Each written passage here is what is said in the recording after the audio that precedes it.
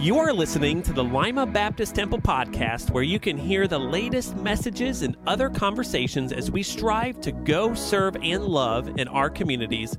If you want to know more about us, visit us online at limabaptisttemple.org. If you've enjoyed our podcast, be sure to subscribe and check us out on YouTube.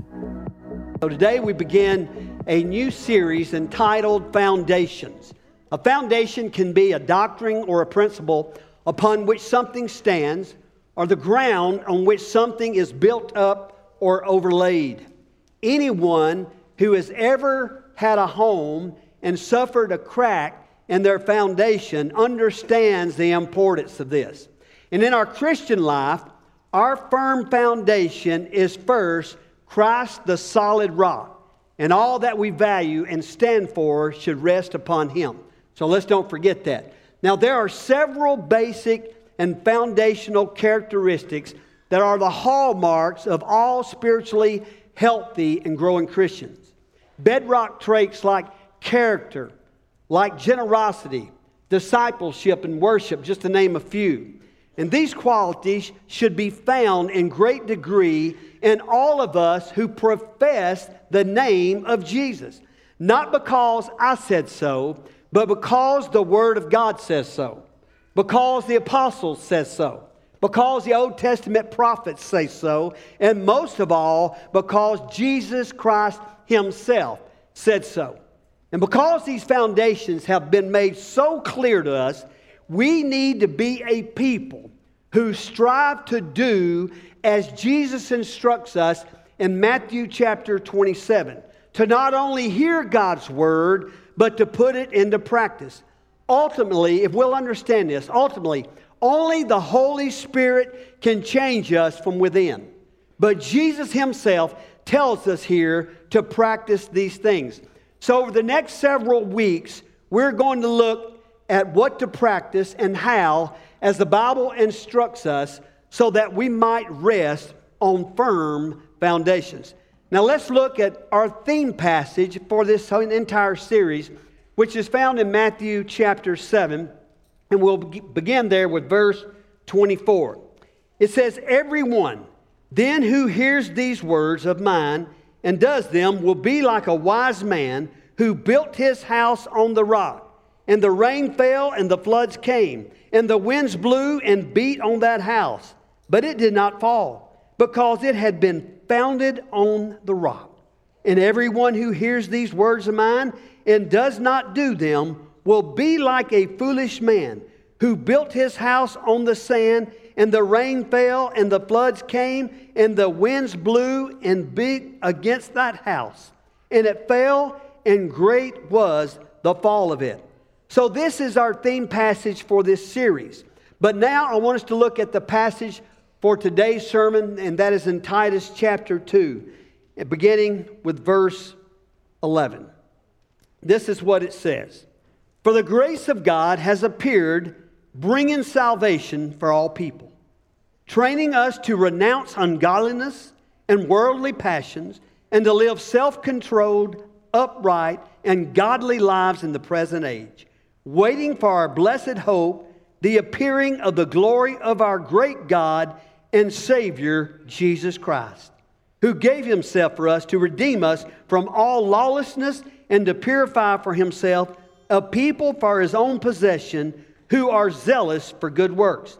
Declare these things, exhort and rebuke with all authority. Let no one disregard you." Now see how many of these common phrases we hear so often you can complete. Okay, you ready for this?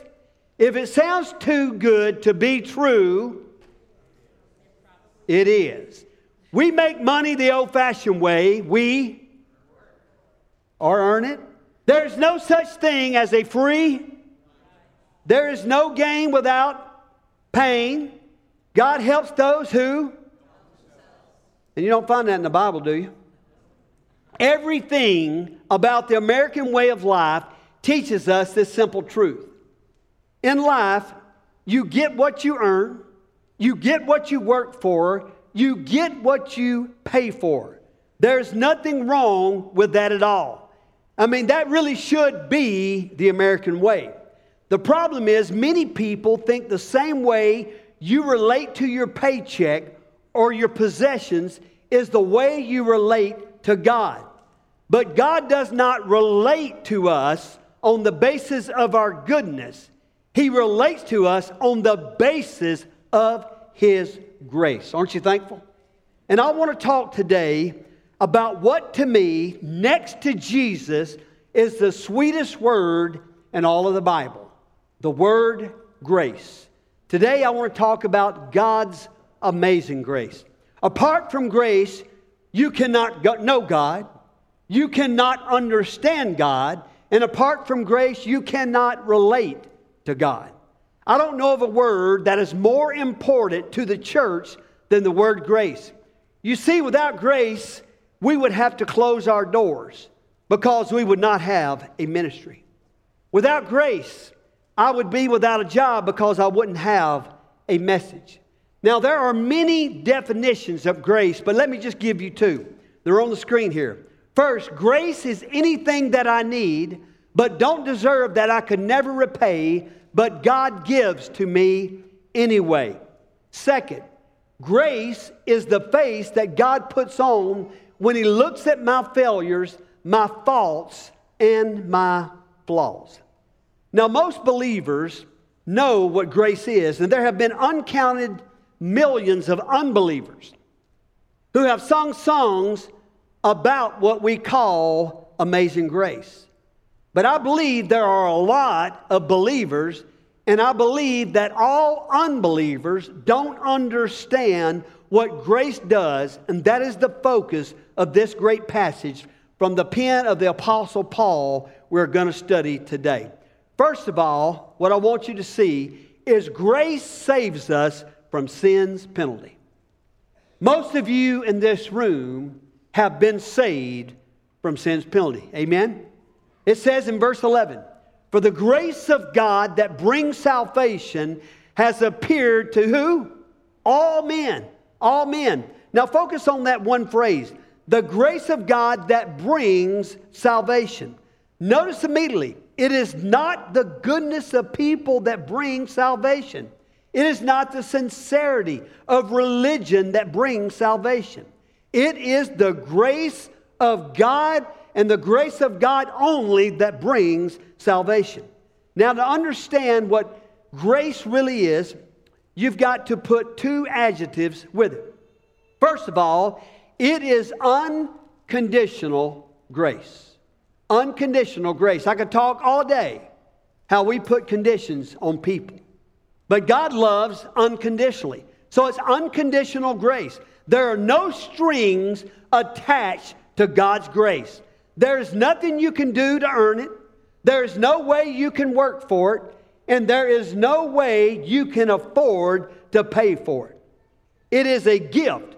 For by grace you have been saved through faith, and that not of yourself. It is the gift of God.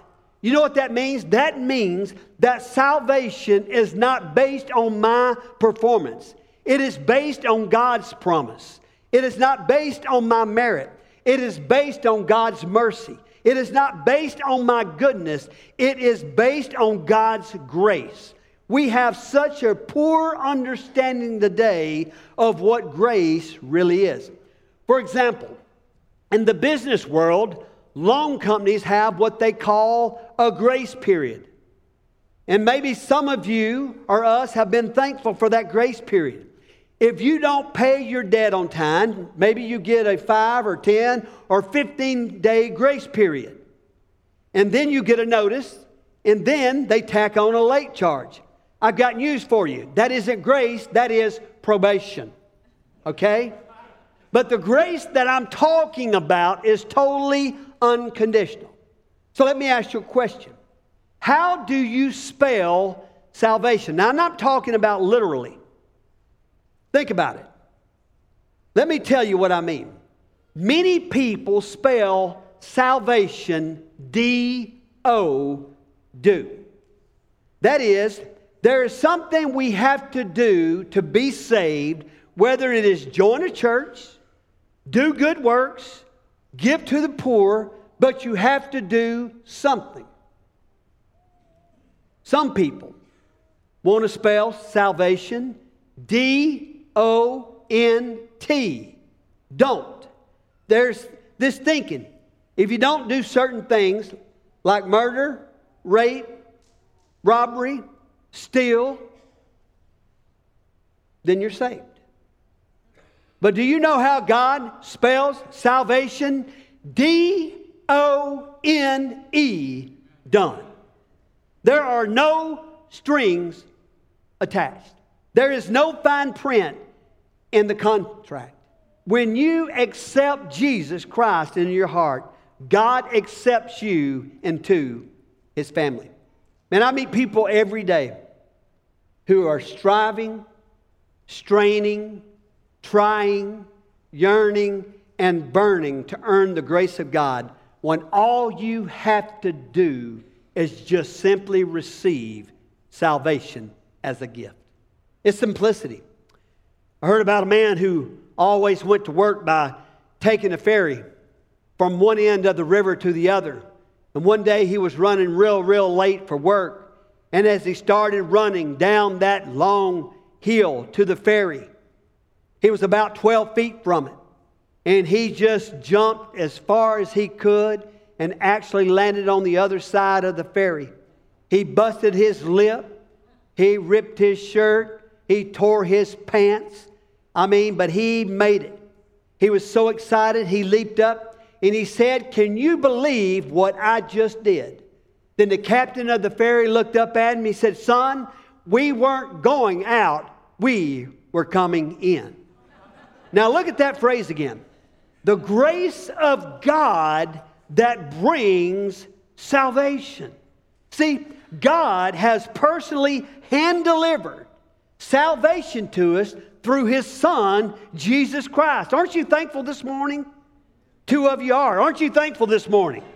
All we have to do is take it. So it is unconditional grace. But it is also unmerited grace. You cannot understand what it means to have a relationship with God without understanding grace, because that is the only way you can have a relationship with God. The only place that grace is available is through Jesus Christ. Acts 15:11 says, "But we believe that" what? "We will be saved through the Lord Jesus just as they will." Now, why must it come through Jesus Christ? Why can't it come through Buddha or Mohammed or a pastor or a priest? Because Jesus is the one who paid for it. Nobody else has ever volunteered to pay for your sins. Nor has anyone died for your sins. Nor has anyone's payment been accepted for your sins except Jesus Christ. Do we understand that this morning? I want you to understand that grace is free, but grace is not cheap. Somebody had to pay for your sins, and that is what Jesus did. You cannot earn what has already been bought and paid for. You can receive it or you can reject it, but you cannot earn it. People, that is the true grace of God. If you've ever played Monopoly, there's a part of that game that is a great illustration of grace. Man, it's always a blessing to get it. It's called the what? Get out of jail free card. Amen. You see, grace is God's go to heaven free card. He gives us when we receive Jesus Christ. So remember, grace saves us from sin's penalty. But notice next, grace strengthens us against sin's power. Now we are immediately told in verse 12 that this grace that has appeared teaches us. The moment you become a believer, you not only become a part of God's family, but you're also enrolled in Grace University. So if you've never gone to school, guess what? You have been enrolled in Grace University when you become a believer. And guess who's the professor? There's only one. There's only one, and his name is Dr. Grace. The first day you go to school, he teaches you 2 lessons. God loves you just the way you are. Secondly, God loves you too much to let you stay that way. 3 lessons I learned when I attended the University of Mobile. For some of you who don't know that, that's in Alabama. That's just like Cedarville, okay? University. 3 things.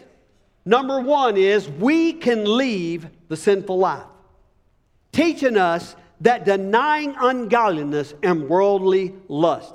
I know some people that believe grace is a dangerous doctrine. Now here's a whole big sentence, but listen very carefully. They say that if you teach a person that he is saved by grace and that goodness and good works have nothing to do with receiving salvation, then people will think they can just receive God's grace and go out and live any way they want to.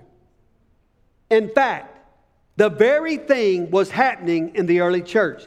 Now, our ladies just got through in a Bible study on Jude. And I'm really looking forward to later doing a series on Jude. And if you don't know about Jude, just go read it. Listen to what this says in Jude 4 in the New Living Translation. I love this wording. I say this because some ungodly people have wormed their way into your churches, saying that God's marvelous grace allows us to live immoral lives. You know what Jude does? Jude calls anyone who teaches this type of trash godless. And I said amen to that. You see, grace does not give you the license to live like you want to live. It gives you the liberty to live like you ought to. A big difference, isn't it? You know what grace does? It changes you. It changes your heart because God gives you a new heart. It changes your head because you begin to think the way that Jesus wants you to think. It changes your habits because you just want to do those things that bring glory and honor to the one who has given you grace to begin with. I know that a person has experienced the grace of God when 2 things are true about them. First, they cannot live like they used to. And secondly, they want to live like they ought to.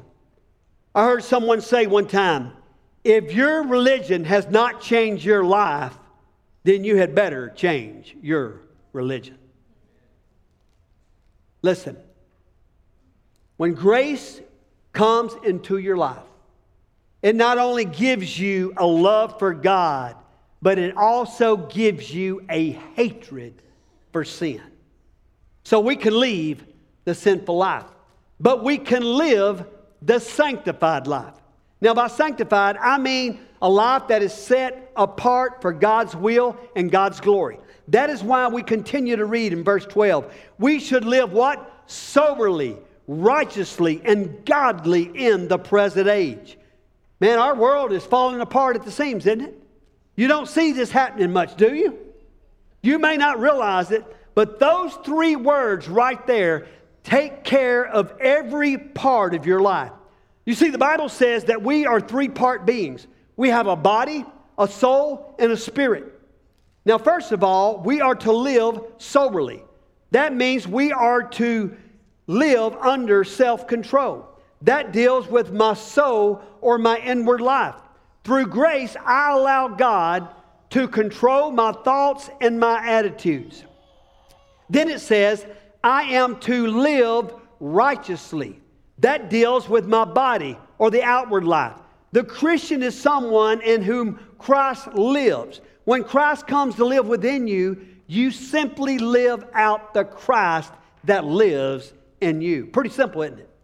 Then I am to live godly. That deals with my spirit or the upward life. I am to live like God would live and like God would want me to live. Here's the point. God not only gives you grace to live with Him in heaven, He gives you grace so you can live with Him on earth. That's what I call the abundant life. The Bible talks about that. I talked about that last week. Next, we can love the servant life. What does grace do for us? It makes us zealous for God. It makes us zealous for good works. That word zealous literally means boiling or burning hot. Grace literally will set you on fire to be right, to do right, to act right, and to live right. In 2 Corinthians chapter 9, verse 8, it says this: God is able to make all grace abound towards you, that you always having all sufficiency in all things may have an abundance of every good work. You see, some people think that grace is the end of being saved. Quite the contrary, it's just the beginning. The grace that saves you from sin is the grace that sends you to serve. That's why you hear every time when Ben or somebody does the welcome, we talk about most of the time if we have this event, we need people serving. We need to understand it. You don't need to sit on your blessed assurance. We need help. And we have activities. We have events. And we're trying to reach our community. So understand that. And that is a thing that grace does. Notice the last thing about grace. Grace will separate us from sin's presence. Verse 13 tells us that we are to be looking for the blessed hope and the glorious appearing of our great God and Savior, Jesus Christ. And I want to tell you, I've been looking more today than I ever have in my life for that. One day, by the grace of God, the Lord Jesus Christ is going to come back and take us away from the very presence of sin. You see, Jesus came the first time to take my sin away from me. And He's coming the second time to take me away from my sin. When He comes back, He's not only coming to take me to something, He's going to take me from something. I don't know how often you think about heaven, but I will promise you this. The older you get, the more you will think about it. The sicker you get, you'll also think about it. Guys, in the last 2 or 3 weeks, when I have to start listing people in my phone, because I have a decent memory when it comes to remembering a lot of sick people and their conditions, but I have to go to my phone and my notes are just loaded down. We have 8 or 10 people with the same types of cancer and different cancer. Some have had surgeries. Some are awaiting surgeries. Some are curable. Some are incurable. Some have been given a year or less. Some are waiting on chemo. Some are taking chemo. Some are waiting on radiation. Some are taking radiation. I have been in the hospitals. I have been in the homes. And this is just all in a matter of days and weeks. We have another man who is watching, who has Parkinson's, who went on an Israel trip with us. And do you understand, when I'm talking to some of these people, I'm talking about faithful saints of God. You know they're saved. And this is what happens. Pastor, I just wonder if I've done enough. You ever thought about that? I mean, God knows I've come close to death a couple of times in my life. And it makes you stop and makes you think. And I want to tell you, I don't know about you. I don't know your age. But you know you can identify with me. You know, again, when I was 12 or 13, I said, boy, I can't wait till I get 16 to get my license. I can't wait till I get 21 just to be legal for something. Can't wait till I'm 25. That legalized me for something else. I don't know. And now, you get depressed because you turned 40. You have a midlife crisis because you hit 50. And now in my 7th decade at 62. Y'all understand what I'm saying? Dear God, where did all the time go? Listen, we're not promised tomorrow. We're not even promised the rest of the day. But I want you to know, and this is what I want you to remember is this. You won't need bars over your windows in heaven. You won't need locks on your doors in heaven. And you won't need alarm systems around your home in heaven. In heaven, there are no police because there is no crime. There are no courts because there will be no criminals. There are no jails because there are no convicts. And it is all only by the grace of God Almighty. Almost every business person in America knows the name Peter Drucker. He has an IQ that is off the chart. He is the father of American management. In fact, he wrote the first book of management over 50 years ago. And his books are studied even to this day in every business school in America and around the world. You may not know this, but Peter Drucker is also a Christian. A very close friend of Peter Drucker went to his home one day to talk with him, and he said to him, "How is it that you finally became a Christian? How did you finally step across the line and put your trust and your faith in Jesus Christ and accept Him as your Lord?" He said Peter Drucker thought about it for just a second, and this is what he said. "When I finally understood grace, I realized I was never going to get a better deal than that." Amen? You're never going to get a better deal than that, people. Well, you're never going to get a better deal than the deal I'm going to offer you. Jesus says, for your sin, God is willing to give you His salvation. For your failures, God is willing to give you His forgiveness. For your guilt, God is willing to give you His grace. All of it absolutely free. Absolutely. You need to understand, we may not get a better deal. And it didn't cost us anything, but it cost Jesus Christ His very life. Isaiah says this, 30:18.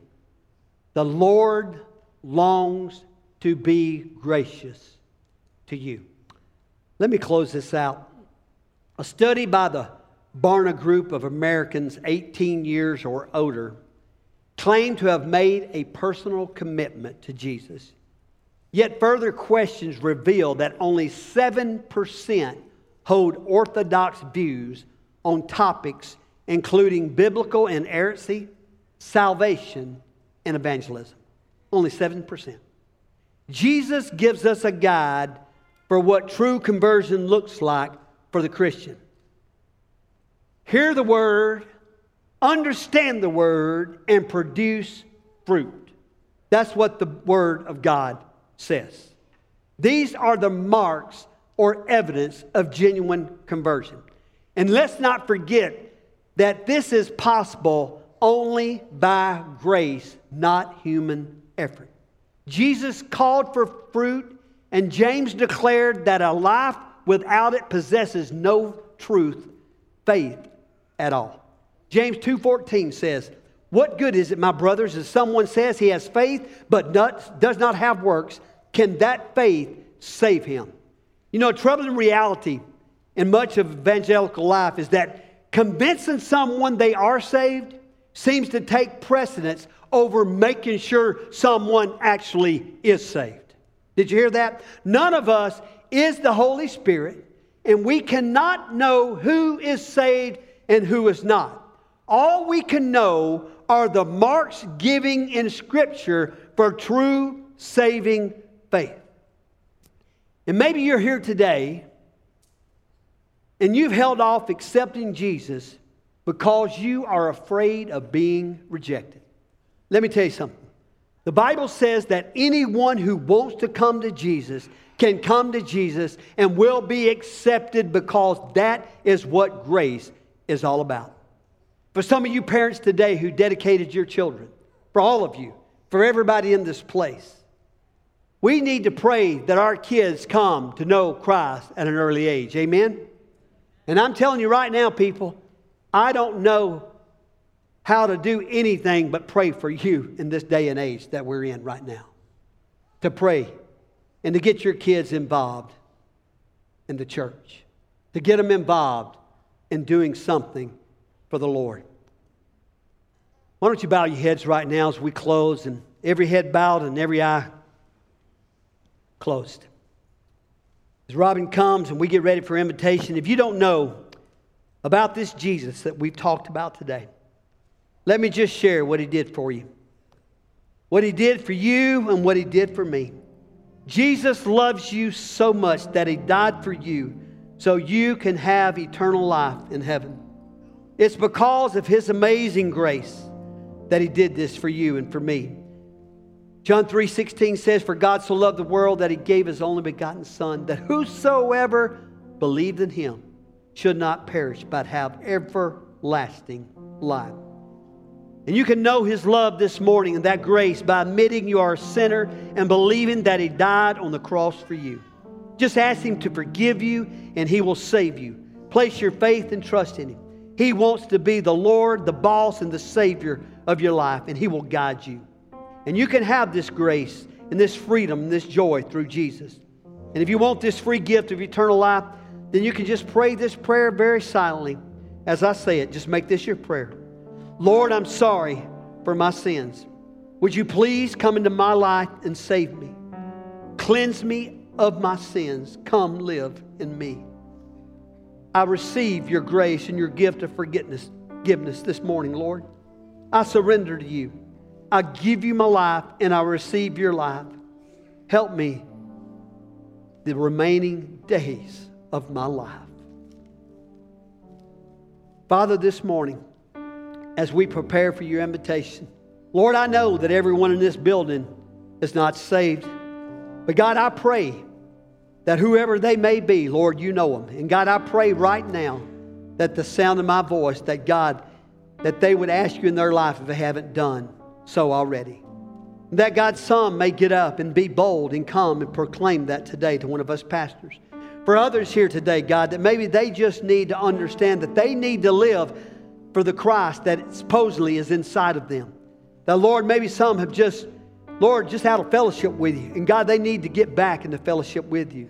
Lord, for some of these families and hurting, that are just hurting, God, with sickness and disease and whatever it may be, that God, maybe some of them would come today and just pour out their hearts to you. For whatever needs to be done today, God, I pray that will be done here today. In your precious name, I ask it all. Amen. Would you stand? Would you sing? And you come today as this altar is open for you. Thanks for listening to the Lima Baptist Temple podcast. We hope you are encouraged today, and we would love to hear from you. If you have a prayer request, a topic you would like to discuss, or want to share what God is doing in your life, visit us online at limabaptisttemple.org/Central Hub.